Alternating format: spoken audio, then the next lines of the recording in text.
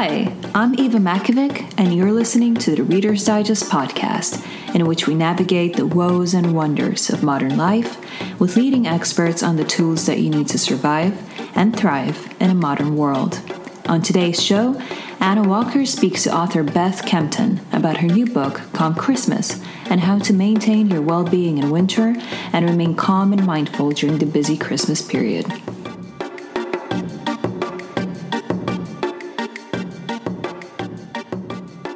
Great, well thank you so much for joining us for this, Beth. I really appreciate it. Oh, thank you for having me. Christmas is one of my favourite subjects to talk about, so it's always a delight. And Christmas is often billed as a time of joy and rest, but for many of us it can easily become one of the most stressful times of the year.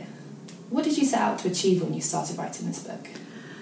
Well, I love Christmas, and I've always loved Christmas since I was a little girl, but then I had children and everything changed, and I don't mean that I don't love it anymore, but there was a time when my two children were very, very small when I thought it would be all about magic, and actually it was incredibly stressful. I was stressed out by the amount of presents they got. My eldest daughter was born on Christmas Day, so there's a double whammy, especially on her first birthday, because obviously the day she was born, we really didn't take much notice of anything, but the year after it was so obvious. Baby's first Christmas, birthday, and just so many gifts and so much stuff we didn't need and so much waste and so much of our day spent unwrapping presents. It was crazy. And so that, and also the Christmas after that, we hosted my whole family. Just to make it easy for yourself. Yes. And I had a second baby, and my other one was obviously a toddler by then, and my family's lovely, but somehow I felt like I was doing everything except for the cooking, which my husband was doing in the kitchen, which was a separate room from where we were most of the time. And it was just kind of chaos and everyone missing all the bits they wanted to see. We ended up spending the whole day in the house, and we love being outside at Christmas. And we got to the end of the day, me and my husband just kind of collapsed on the sofa with a mince pie and mulled wine going, what just happened? Yeah. And by the way, I don't like turkey, so why did I just spend 6 hours cooking? And I was like, what do you mean you don't like turkey? I don't like turkey either. Let's never eat turkey again. Does anybody really love turkey? It's such a mainstay of Christmas celebrations, but I hardly ever meet someone who says, turkey, yep, that's the meat for me. But how many people eat it, right? Everyone. And I was like, who's watching? Like, if we don't eat turkey, what's going to happen? Nothing. We're just going to enjoy our dinner more. So it was a real kind of turning point just in our family, saying actually, we've got 2 small children who they're going to be growing up in our house, a house that loves Christmas. How do we make memories that they're going to remember? How do we make Christmas wonderful, but also a time of rest and rejuvenation for us? Because as parents and hosts and all of these things who want to do everything, it can be a time of a lot of doing and rush and pressure and all these things, not to mention the money, which is a big source of stress for lots of people. I'm sure we'll talk about that. But just to think of it as an opportunity for rest and rejuvenation is quite unusual, I think, but it's a brilliant time for that. So we wanted to create a new kind of Christmas, and we've done that over the past few years, and it's made such a difference, and my joy for Christmas has come back again. And I was listening to a lot of conversations of people stressing out about Christmas, either in the run-up to it or afterwards, kind of similar thing, but all sorts of different reasons and situations, saying, I wish we hadn't done that, or I wish I hadn't spent that time with this person, or whatever. And it seemed like almost people felt their Christmas was being stolen from them because of other people's ideas about Christmas. And so with the book Calm Christmas, I wanted to write something that really invited people to spend some time in December thinking about what they really want Christmas to be and finding a way to make that. Yeah, and that's what I really enjoyed about the book, was this step away from the sort of checklist approach to Christmas of, have we done this, have we sorted this, have I bought this, thrown enough money at this, and actually focusing on being present in the moment of Christmas itself. Yeah, which is so much more magical, and I think you create a lot more memories doing that, and it's often so much cheaper. Which is better in all respects. Yes.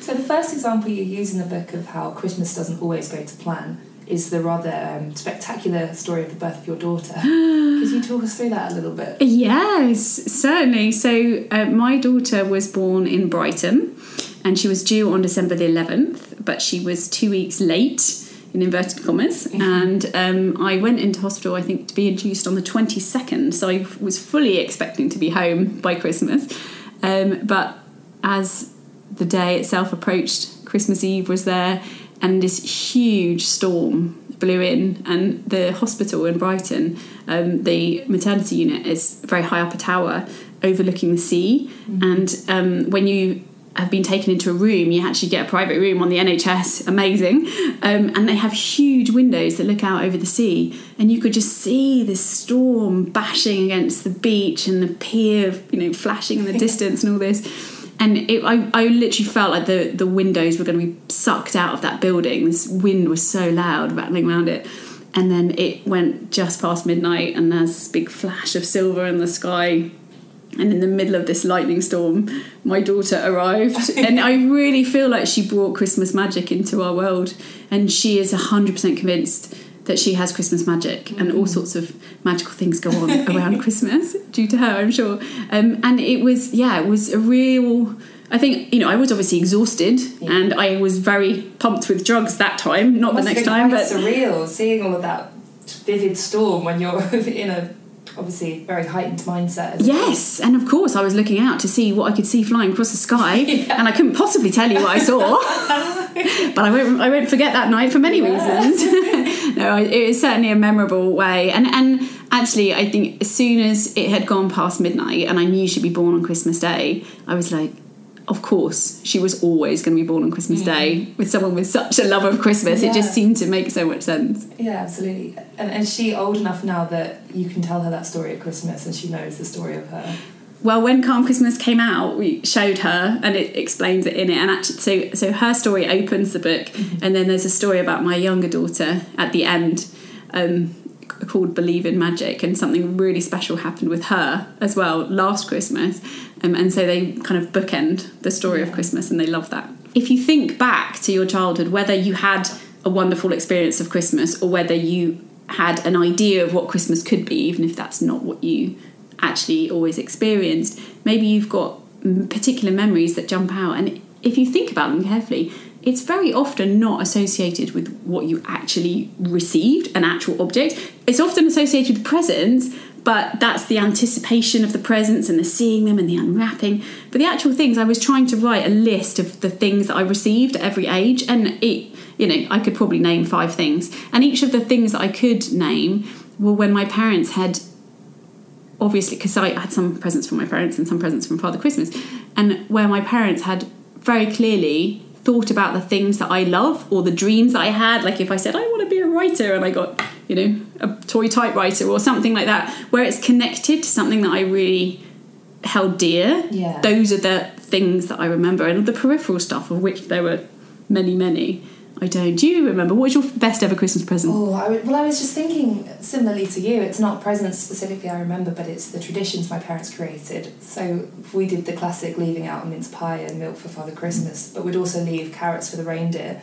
And they always had realistic bites out of them, which I always accepted. They're not realistic, they're real. Oh, sorry. Real, authentic reindeer saliva trail. With big teeth. But big teeth. And just thinking in hindsight, I'm sure it was the reindeer, but if it wasn't, then my dad or mum must have carefully carved out these teeth marks into the carrot, and that's just so special to think into that much effort and detail to create this magic around Christmas. Because that all comes from a place of love, which is where a lot of presents come from. But I think when you think there are so many ways that you can tell people that you care for them that don't all involve buying stuff or even gathering everybody. I think some people with big family feel that they have to get together on Christmas Day. No other day counts, which means people have to travel when there's no trains or, just through the snow or whatever it is.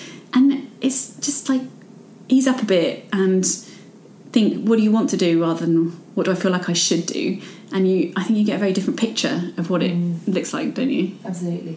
Barbie typewriter. That was Barbie typewriter! Yeah, wow. Which makes sense for, I always loved writing and writing stories, and that's why it stands out. And look at you, you're a magazine editor. See? If I could still write in Barbie pink ink, I probably would. But isn't that brilliant? Like, really, and that shows that, like, people have really listened to what you say that you're interested in and supported that idea. Yeah, and that's what made it so special, absolutely. It's clearly all about the typewriters. Clearly, yeah. If you think about it, a strange gift for a child, a typewriter, but it was epic. It was really, really cool. Pink ink, I think it was scented. It was great. You have to scented it. Wow. I'm thinking of scratch and sniff those things. You have to send a letter to Santa maybe and thank him and tell him what difference it's made. Yeah, definitely. You mentioned there about how so many people put pressure on the day itself and the tradition of everyone coming together. Do you think the explosion of representations of the perfect Christmas in films, in advertising now is such a big thing, and getting excited for brands' Christmas adverts to come out, has all that representation led to us having unrealistic expectations for our own festive experiences? Absolutely. And the irony is, I think, over recent years, those big branded, very commercial adverts that have so much money thrown at them, and lots of people, that's part of their Christmas tradition, to watch the ads, which is of course absolutely fine. They're the most poignant ones, stories, are not about things, even though the brands are all about selling you things. So even the people selling the things are not using things to tell you about Christmas. It's the famous, there's a snowman, one of my favourite ones I think was John Lewis, the snowman with a snow girlfriend and the mittens. That was like one tiny little very cheap object that was all about like taking care of someone and keeping them warm. Or there's children dreaming of stuff, and it's so much about ideas and concepts and connection and just being with people. And they are very smart people, the people that make those adverts, and they realise that, and I think, if you look at movies, I think Hollywood has a lot to answer for, as well as being a really important part of Christmas for so many people. Why do we hope for snow in England when it never snows in England at Christmas? But we sing songs about it, and we think it might, even though it doesn't. And it's so funny. There's always almost like a crazy madness that comes with Christmas, which is fine because that makes it different from the rest of the year, especially in a really dark season. But I think that with social media especially, because before there were movies and there was telly, but when you add social media into the mix and you can see inside people's homes and you can see that their decorations are beautiful and that they made so much with their children perfectly. They're perfectly dressed children in their very expensive branded clothes, and or they've got their beautiful car that they've covered in Christmas lights and stuff, and you can't afford a car or whatever. There's just so many opportunities for comparison and for putting yourself down and for wishing for something other than what you've got. I think you have to be really mindful at Christmas, and if you're looking on social media specifically, think about, why am I scrolling right now? Especially if it's Christmas Eve or Christmas Day or whatever, and if it's because you are in a situation where you feel lonely, or this Christmas is really hard, whatever, then it can be a brilliant place to go for inspiration. But that depends who you're looking at. If you're reading poetry or listening to somebody who loves nature and is sharing beautiful posts about this Christmas going out into the woods or whatever, that's a very different experience from following a interior design blogger or somebody who's got 15 friends around the house all the time and that's what they post about. So I think you can, I'm absolutely not saying don't watch movies, don't watch telly, don't watch social media, but you can choose. You don't have to look at all of that, do you? So. And I suppose being mindful of the way you're uploading to social media as well, like what is your intention behind putting this picture up? Are you trying to capture certain moments with the intention of social media behind it, or are you actually doing it because you love it and you're enjoying it in that moment too? I think that is one of the most important questions that we have to answer about social media that we haven't figured out yet, and Christmas is really important for that, because especially Facebook, like if when you share a picture of your happy family on Christmas Day, that's the moment to be with your happy family. Why are you on Facebook is one thing. And also there are so many people who haven't got that and might be looking because they haven't got that going on. And actually, is there a way that you can be kind with your posting, almost like a gift to the people that aren't lucky enough to experience what you're experiencing this year? And I actually had a big question about this and asked about it on my own Instagram. It was specifically to do with children, because when I was writing Calm Christmas, I gathered hundreds of stories from 37 countries around the world, all sorts of people. And lots of people shared very personal, poignant stories of Christmas, because that's what Christmas does. It opens people up to share these things.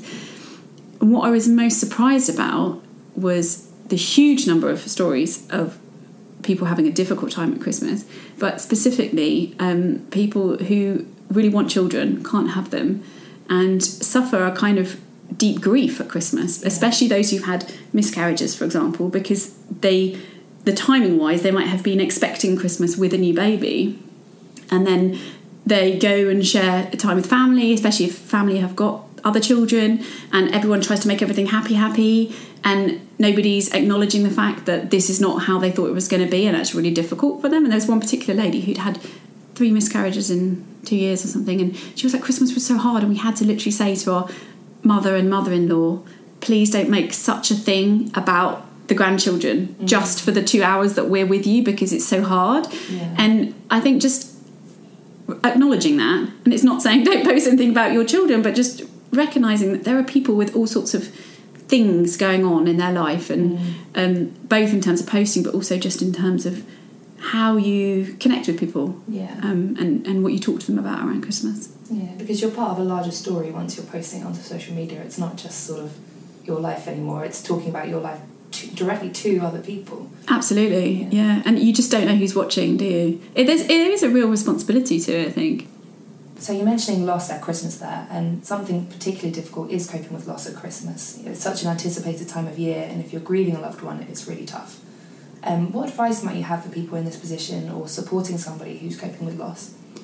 Well, I spoke to a lot of people, sadly, who had that kind of experience, and I think it is something that actually nearly everyone experiences in some kind of way. There are many kinds of grief. Some to do with, of course, people who've passed. Others to do with estranged families as a kind of grief for people, even if the situation day in, day out is what they want. There is a sadness connected with what it used to be, or what perhaps they once thought it could be. We've talked about people who want to have children. There are many kinds of grief that affect people at Christmas, and I think Christmas is really a microcosm of our lives, and everything comes into focus. And so if it's a sad time this year, then everything feels more intense at Christmas.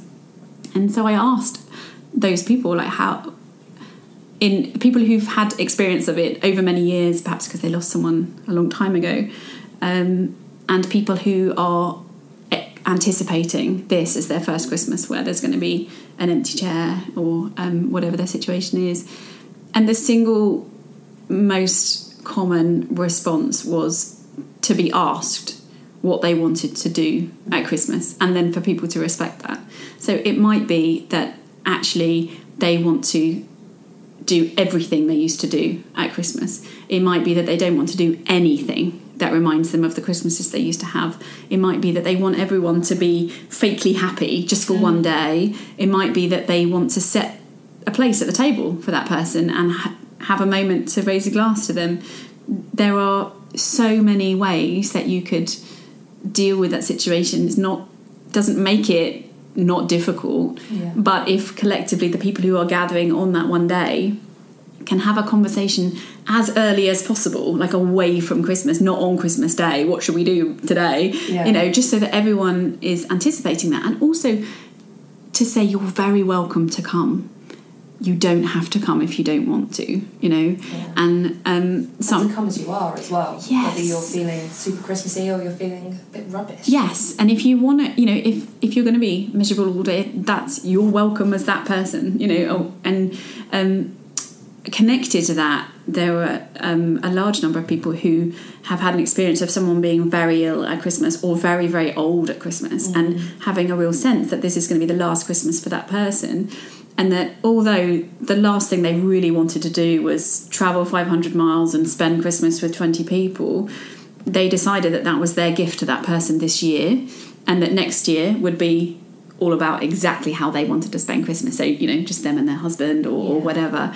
And that sometimes almost sacrificing one Christmas is a wonderful gift for somebody else that you don't regret. That's a very different situation from doing what everybody else wants year in, year out, so it's I think in all these things it's about being conscious about what you want, and also what experiences, grief or otherwise, people are bringing to the Christmas table from that year. You know, it might have been an incredible year for people and there's so much to celebrate. It might be that people have been made redundant and money's really hard, and actually let's do Christmas presents in this way or not at all, or let's all write each other a poem, or let's limit it to everyone buying a book, or whatever you want to do. Just being really conscious about what's coming with that person when they come to Christmas, and being willing to talk about it yourself. If you're the one who's saying, you know what, this Christmas, this is what I really need, can you help me with that? And if not, remember that it's your choice how you spend it, so you don't have to go and be around those people if you don't want to.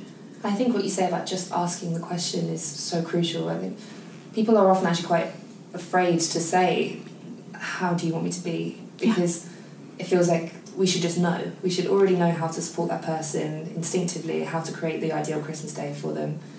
But sometimes that can be the worst thing. I mean, especially with loss of a loved one, the sort of idea sometimes that you should just do Christmas as normal and not even talk about that person, not even acknowledge it, can actually be one of the most damaging things you can do. Yeah, but you're not going to know that, and they might not know that until Christmas Day. Yeah. And it might be, can we just play it by ear and ask me again, you know? But the fact that you've had that conversation is really important. And I think then if you do decide to gather, and especially if you're staying together, to make sure there's a quiet place that any of you, but especially that person, can go to, and they know, you know, if you want to go for a walk anytime, here's a key. You know, if you want to, put some magazines and a nice cozy space, like chair in their bedroom, whatever. It's like, don't feel like you have to be with us all the time, and just to keep like the schedule loose so that people can come and go. And I think that actually goes for everybody in every gathering. If you're having groups of, you know, families come together, whatever, to give children a quiet place to go and hang out if they want to, when all this, you know, everything is just a bit too much.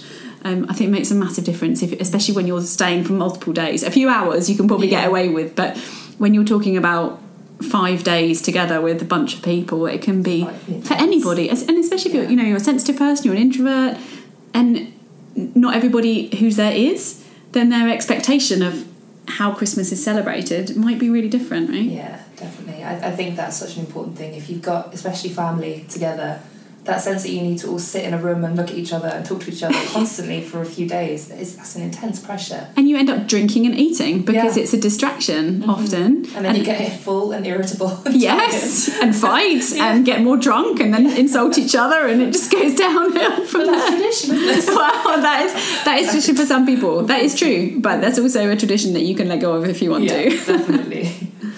There's a real focus in the book on thoughtful planning for Christmas, and plenty of tools to help with that.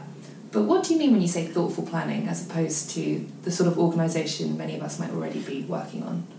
So being mindful about it, and I think it comes back to the question, which I really invite people to spend some time with a journal or just with a cup of coffee in your favourite cafe alone, and say, what kind of Christmas do I want and need this year? And then before Christmas, insert a word. So obviously the book is Calm Christmas, but I think any word that's not perfect is great. So it might be that you want a quiet Christmas, that you want a joyful Christmas, that you want a riotous Christmas because you've got so much to celebrate. Whatever it is, if you choose that, then that becomes a filter for every decision. So do I host everyone this year? Do I go to this particular event? Do I want to, if you said I want a sustainable Christmas, I want a cheap Christmas, whatever it is, do I buy gifts for my cousin's children? No, not this year. And it's just a really good filter. And if you can build that into your planning, actually with the book comes a whole free digital care package, which includes a specific tool which helps you plan based on your personality. So what kind of events are going to be nourishing for you instead of incredibly stressful? If you're somebody who's terrified at the idea of 15 people coming to your house, then don't have a drinks party. But and it sounds really obvious, but we get sucked into other people's ideas of things, and so being really conscious about that at the beginning, and choosing things which match your idea of what's important at Christmas, which in the book you can filter through the 5 stories of Christmas, which is a really interesting tool, and having that with the combination of what kind of Christmas do you want to create really helps you. And I think it's much easier to let things go then. It feels like there's a logic to it. Yeah. I don't need to host that massive party. Or maybe I do. Maybe this is the first time I'm just going to invite my entire village to come and have, mulled wine and mince pies. Why not, if that's what's going to make you feel happy? I think there is a sense in which, for introverted people especially, there's a moment when you brace yourself before the Christmas season begins and you think, okay, well, I'm just going to have to say yes, yes, yes, and get through it all as quick as possible and out the other side to resting between Christmas and New Year. And that tool certainly sounds very helpful for taking stock a bit more and being conscious about all those individual decisions you're making. Yeah, and recognising where your energy's going and when you're feeling depleted.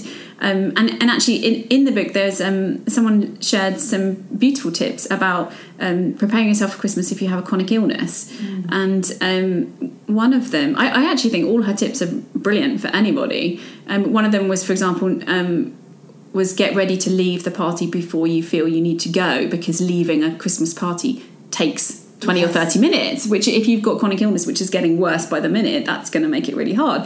But all these things about build in, consider your energy levels, and maybe 2 events a week is the most for you, and know that, and then just say no to the other ones. Because for me, the time between Christmas and New Year is one of the most precious times of the year, and you don't want that to be your recovery from a crazy Christmas. You want to get to Christmas having enjoyed everything, and maybe having had a little bit too much sweet food. Of course, that's totally fine, but also being nourished, having fed yourself good food as well throughout December, and then using that time to think about the year ahead and what you want to invite, rather than just having to... You can sleep if you want, but it seems a bit of a waste when you can... It's such a beautiful time for being out in nature, or having a creative day, or planning, for the year ahead. Taking stock of what's happened in the year past. Yes, and also, really importantly, writing down specifically what worked about Christmas and what didn't while it's fresh in your mind. Put it in your journal, and then when you come back to September next year, go, oh yes, that person was a really bad combination, let's not do that this year. Really specific details. And then over time, over the years, you'll build up a catalogue of all the things to avoid. Your shoulders will drop with each Christmas. Yes. Yeah. Because we do look back with not 100% accuracy, don't we? Oh, definitely. There's a sort of Christmas amnesia that's... And then you're like, oh, we did it again. Yeah. Well, you'll only notice when those 2 people are sat together again and you think, oh, yes. I remember why that was a bad idea. Exactly. There's also a temptation when it comes to planning for presents to throw money at the problem and think, I don't know what to buy that person, I'll get them something expensive, and then it's okay that I didn't really know what to get. And many people end up in debt as the festive season comes to a close. Do you have any advice for how people can avoid that temptation to overspend during the holiday season? Yeah, and the statistics are insane. Mm-hmm. It's like 90% of people put Christmas on their credit card, so it gets paid for in January. Yeah. And the average person in Britain spends £54,000 on Christmas in their lifetime. That is a quarter of the cost of the average house in the UK. I mean, it's just a crazy amount of money, right? It's bonkers. Yeah, and so you're absolutely right, and people doing that left, right and centre. I think it's $11 billion a year that the UK spends, and it's $1 trillion a year in America. And it's really interesting that I think money is, especially as Christmas gets closer, is thrown at the problem, like you say, to fix it. It's really important to remember that gifting is a social contract, and that if you give a gift to me, I feel obliged to give a gift to you. And if you give a gift to me that's worth £100 and I have a sense that it's that, if I've given you a gift that's worth £10, I feel rubbish. And so the result of your gift, which was well-intentioned and kind, is actually making me feel bad, which is not a great present, right? Yeah. And I think we often don't think about that. It might be that you've got a lot more money than me, but the mindful thing is not to actually share your wealth by giving me something really expensive. It's to consider what I can afford to give you and make me feel like I'm equal financially, all these kinds of things. So my number one thing to think about is, do we need to give somebody a Christmas present this year? I think there's a lot of people who we automatically buy a present for because we bought them a present last year and the year before and the year before. And I think that's really the case with the children of friends and cousins and stuff, because someone has a baby and then you buy them a present because they're a baby, and then they're a little toddler and it's really easy, buy them a book or a toy or whatever. and they get older and older, and you keep buying them. And like, when do you stop? When they're like 26? Mm-hmm. When they're 35? You know, you've got that 5-year streak of Lynx box sets when you don't know what else to buy them. And then the teenager going, everyone thinks I smell. Yeah. It's not helping. You know? And so asking that question, I think, is really important. So should we gift at all? That the most caring, mindful thing you can do is to ask that question to start with. And it's not just because of your circumstances, but also their circumstances. And then I think it's about thinking of what would be meaningful to that person. So what kind of a year have they had? What are their dreams? What are they trying to do or change in the world? What are they interested in? What are they curious about? What kind of conversations have we had this year that if I give them this thing, it will show them that I was listening? Those kind of things are the things that people remember. And, you know, there's been, in a really good way, there's been a big trend towards experiences over presents, over gifts, you know, physical things, which is brilliant. But it still has the money factor because experiences are often more expensive. Yeah. And there's a difference between an experience which is like, here's £100 on something, go and do that, versus my time. And giving time is like the most precious commodity we have these days, you know. And so actually I think one of the most lovely things you can do is think about how you can give some of your time to somebody. And, you know, that might be as simple as, I'll come and mow your lawn, or I'm going to bake you a different cake every month this year, or I'm going to invite you out for coffee, whatever, or take you on a magical mystery tour. It doesn't matter what it is, but something that means you and I get to spend some time together. And people love presents wrapped. You can write it on a piece of paper. You can buy something tiny that represents that thing, or like print out a photograph of the cafe where you're going to take them in the middle of January when it's chucking it down with rain, you know, and wrap that up. And you can bet that is the present that people are going to remember, and it cost you a cup of tea and a piece of cake. Absolutely. I mean, in my family, we're quite a big gathering on Boxing Day, and we used to do all of us presents for each other, and most of the day would be spent unwrapping presents, watching other people unwrap presents. And, you know, lovely when you watch someone open something that you've thought about and you've taken your time with. But the last few years we've said nope, no more. Now we do a Secret Santa. Each person gets one present each. You have way more time to catch up, talk to each other, play games, and it's so much better. And you're only thinking about one present, and if you know, like a month in advance, I've got £10 to spend on this person, you're going to think about that a lot, right? Rather than I mean, the thing that really just kind of tears at my heart is when you're in the supermarket and someone's standing next to the 3 for £2 aisle and they're like, that'll do for so and so and so, and I'm like, if you're saying that'll do for, you probably shouldn't be getting them a present, you know. And it just makes the whole process more interesting for you as well. I think rather than rushing out to the shops when it's chaotic and noisy and all that stuff, Christmas shopping in a small town with lovely lights and a hot chocolate, that's an amazing experience at Christmas. But you know what I mean, in the airless shopping mall and all the people shoving, and you're like, oh, it's gonna, you know, Christmas Eve and shop's closed in half an hour, bye. That's a very different experience to, you know, sitting down and going, right, how can I give that person some time or something really caring, you know, a course that they're really interested in, or, you know, something like that. And how can I package that up in a physical way so they've got something to open? But that isn't something that I bought in a shop. It's really interesting. If you start thinking about that for the people that you're going to be gathering with at Christmas, the ideas just come out of nowhere, I think. Is there a way that you'd suggest, so if you want to kind of break that cycle of, oh, I always buy presents for my cousin's children's niece, or however distant the connection is, how do you begin that conversation to say, look, this year I think this needs to change? Because it can feel quite an awkward conversation to have. It can, but it will probably be a relief for the other person. I mean, I've had that conversation a lot over the last couple of years, and even with some of my business partners, that we really appreciate each other and we really want to celebrate each other, and so our Christmas presents have tended to be of a value in relation to how good a year we've had in the business and all those kinds of things. And it's just got a bit crazy, really. And one of them said to me, should we just not do presents this year? And I was like, yeah, fine. End of conversation. Yes. And then that gave me permission to say it to another one.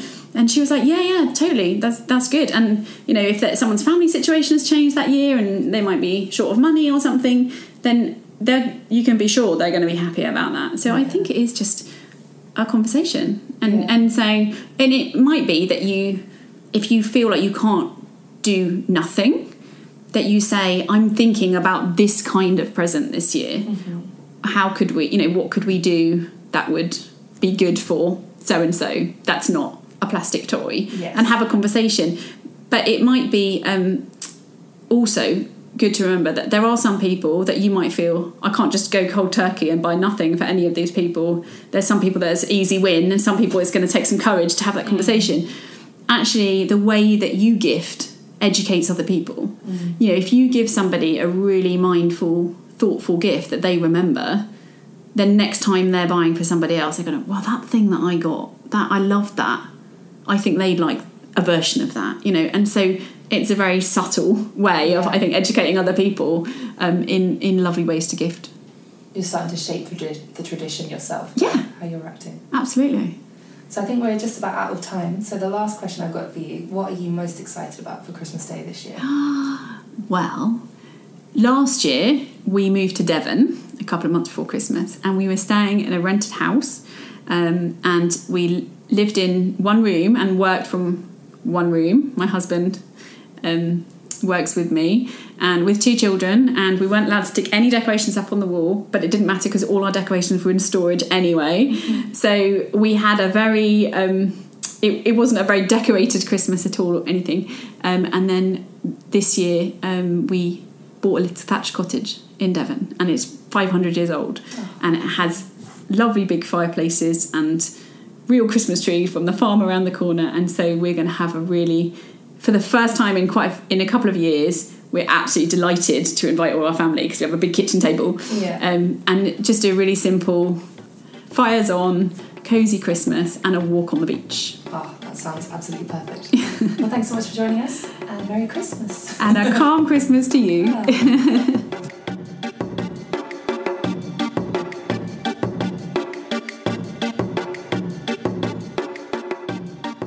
Calm Christmas by Beth Kempton is available in all good bookstores.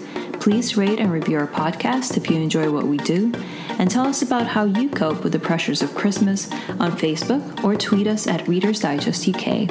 For more stories about health, food, and culture, subscribe to our newsletter by going to readersdigest.co.uk. Thanks so much for listening, and until next time.